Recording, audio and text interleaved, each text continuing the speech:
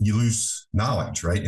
I describe them as black boxes, and that really is not too far off. Where, as I talk to the veterinarians and even people in management, oftentimes they know relatively little about who the contractor third parties use, whether they're exclusive to the company, if they have an emergency where somebody calls in sick and they need another body there to help load pigs, where does that third person come from?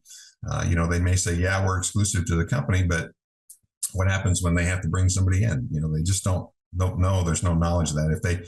If they don't find a body and get the job done, they're gonna probably lose that job. But if they bring somebody that maybe was at a site for another company the day before, nobody's probably going to ask about that, and we've trained them well to do that.